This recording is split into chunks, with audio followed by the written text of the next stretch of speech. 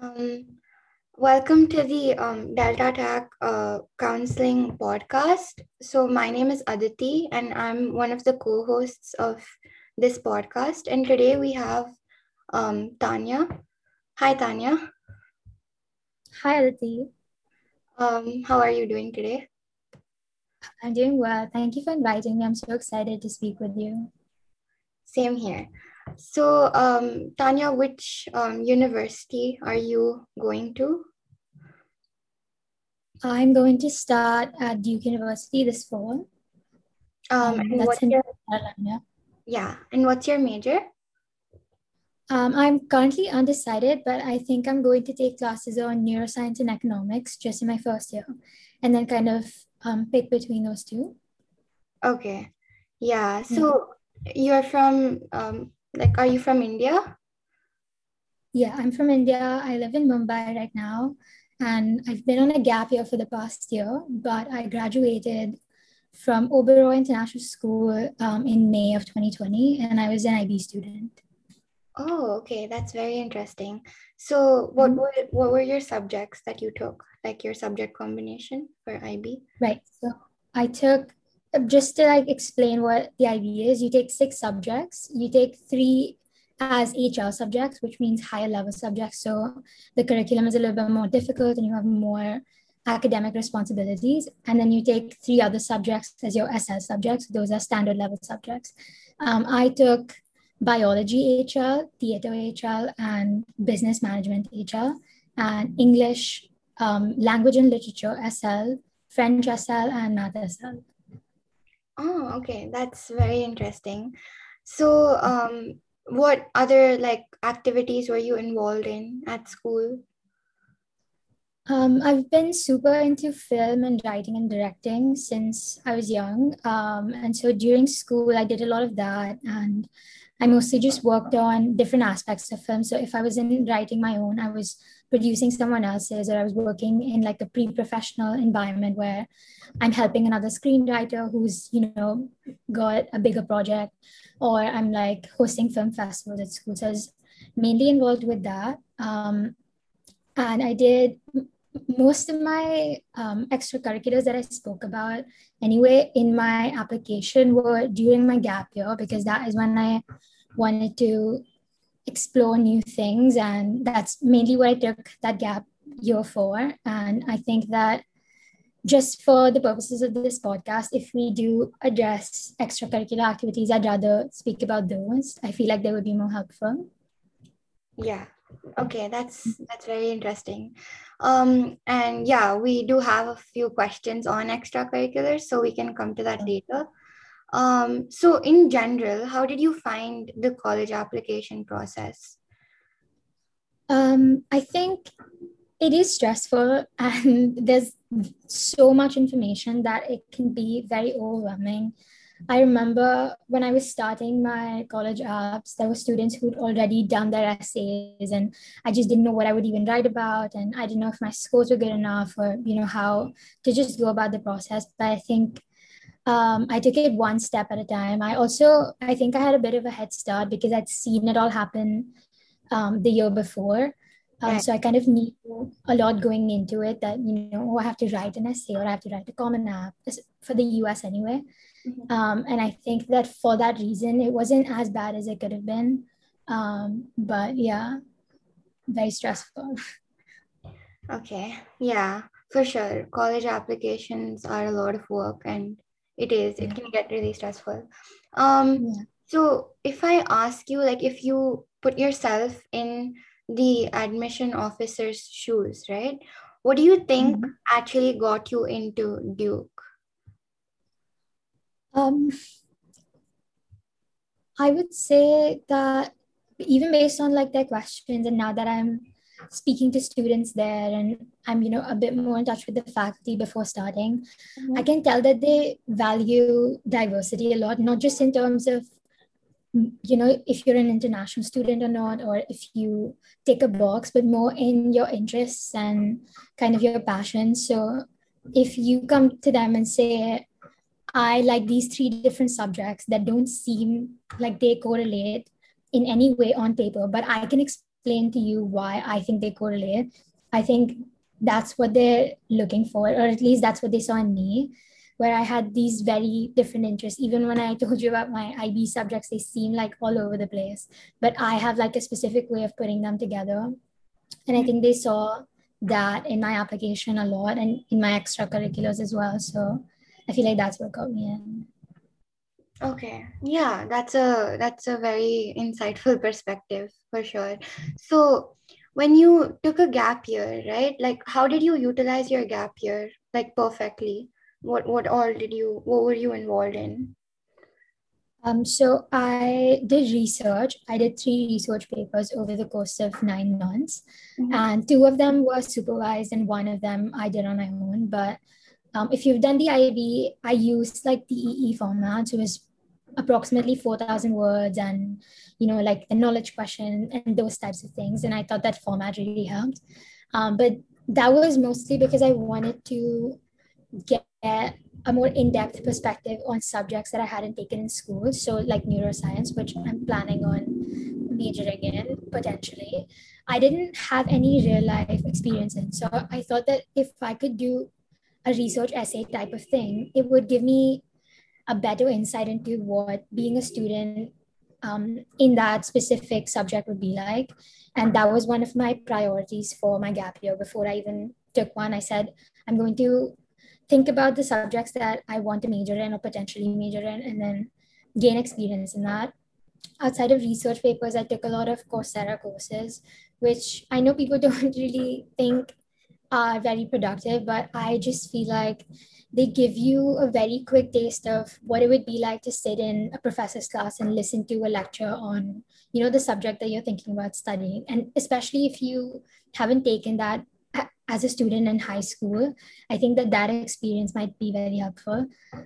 And I worked on film and writing a lot, and I published a poetry book. So again, all over the place, but it was very rooted to my growth as Tanya and not I want to do these things for a college application or like resume related things. They were just ideas that came to me and I wanted to pursue them. And I think that's a big difference between what I would have done while I was still in high school and applying to university and what I did after I'd gotten in and I knew okay, I've gotten in, I'm not worried now. What would I do as a student to grow?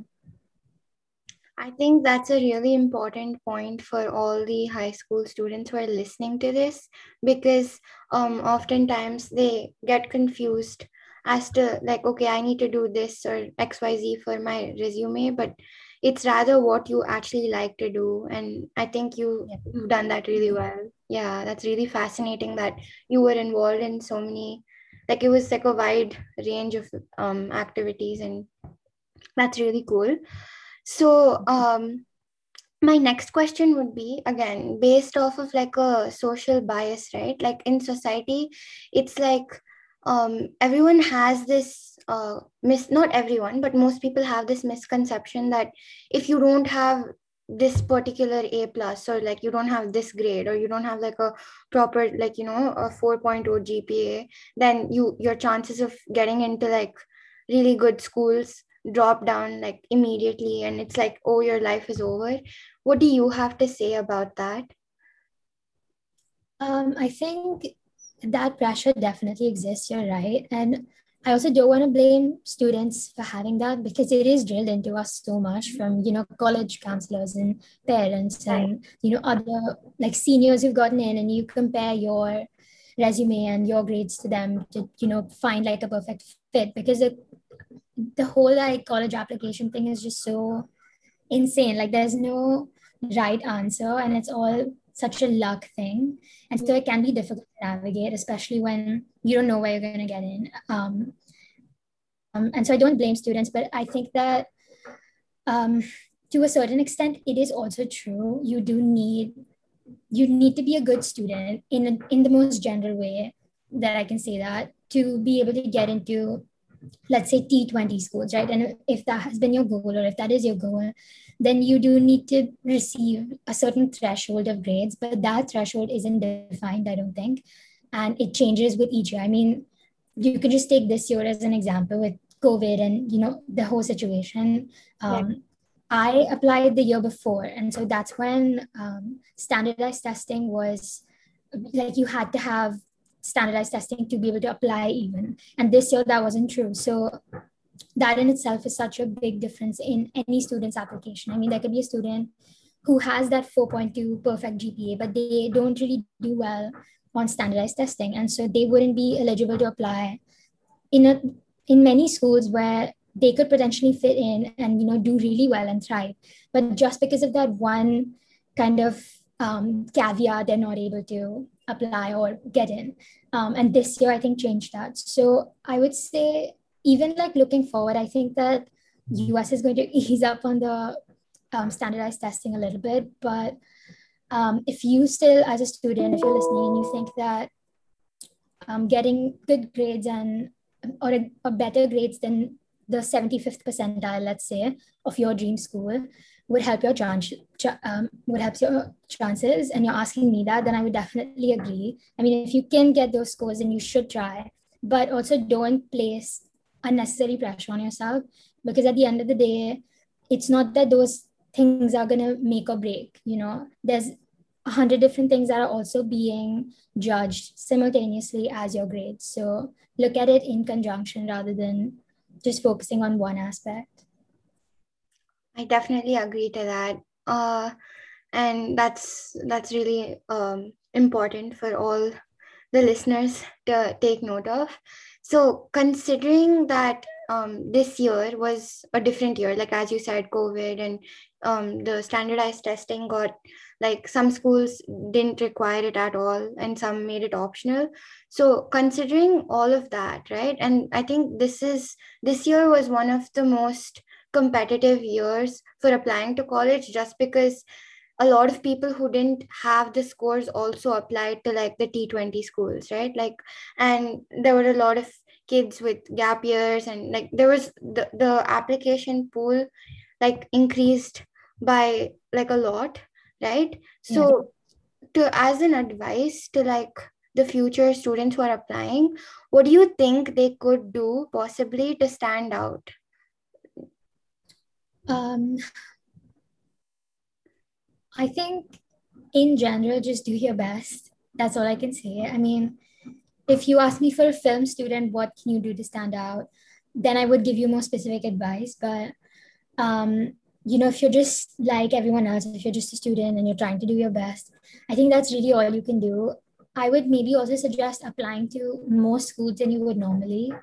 I got rejected by my safety and I got into some of my dream schools. So, it was such a minefield to kind of navigate. And I think the sheer volume of schools I was able to apply to made me feel better, that even if I got into one out of the many schools I've applied into, I would have a chance. Whereas normally, like the year before, I would have only applied to maybe five, right? So I would say apply to more schools and um, think about, like, and this is kind of conflicting advice, but think about your fit. Like, if you don't think that this is a school that you would give your 100% to or even commit to, then maybe don't apply there.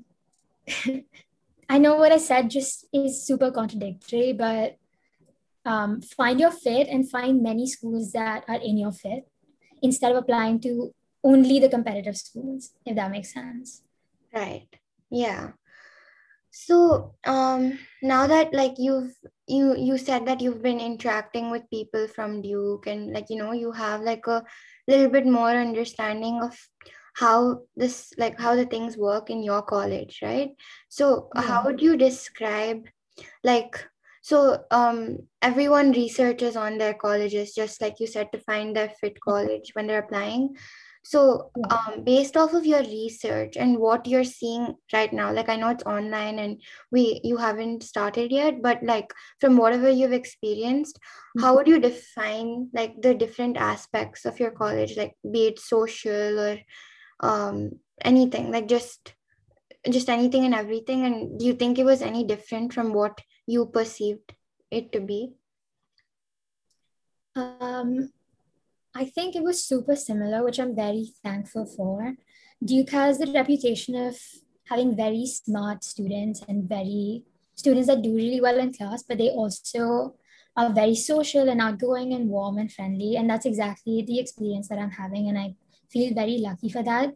And I think in the US specifically, a lot of schools that are, like you said, in the T20 list do have an environment that's more toxic, or that's more, maybe not toxic, but more competitive, let's say. And I think that Duke is very unique in that it has all of those qualities of having great professors and great academics and internships and all of those things, while also preserving like some semblance of a student life where people are happy to come to school and go to class and meet their friends.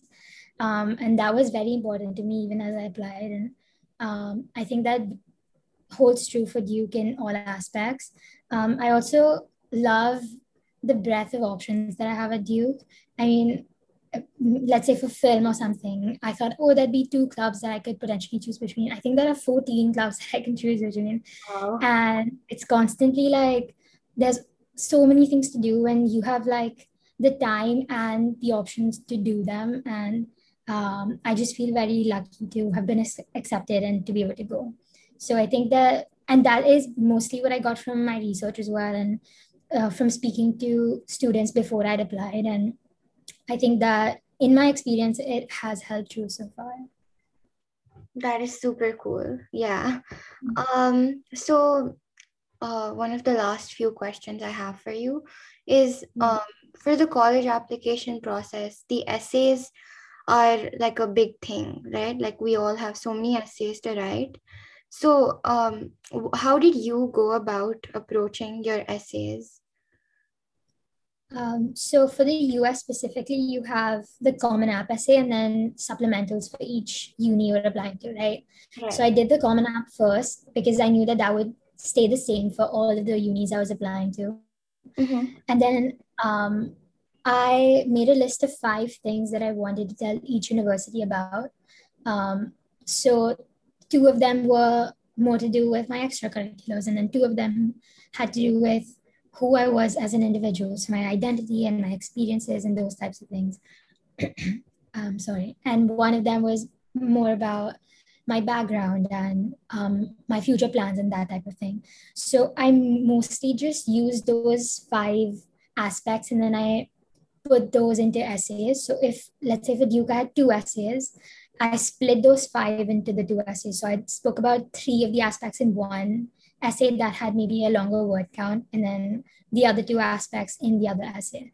And that's kind of how I was able to navigate each supplemental for each university, because the word limit that they give you is different and you don't want to be copy pasting each essay. But I think because I used this weird method, it helped me stay true to what I wanted to tell them, while also making examples and, I don't know, catering each essay to that university. So I was able to show them why I was a good fit for them and why they were a good fit for me.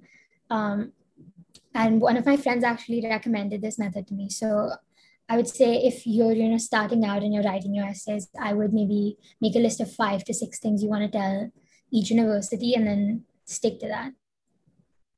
Okay, yeah. So other than this, like you answered my next question as well.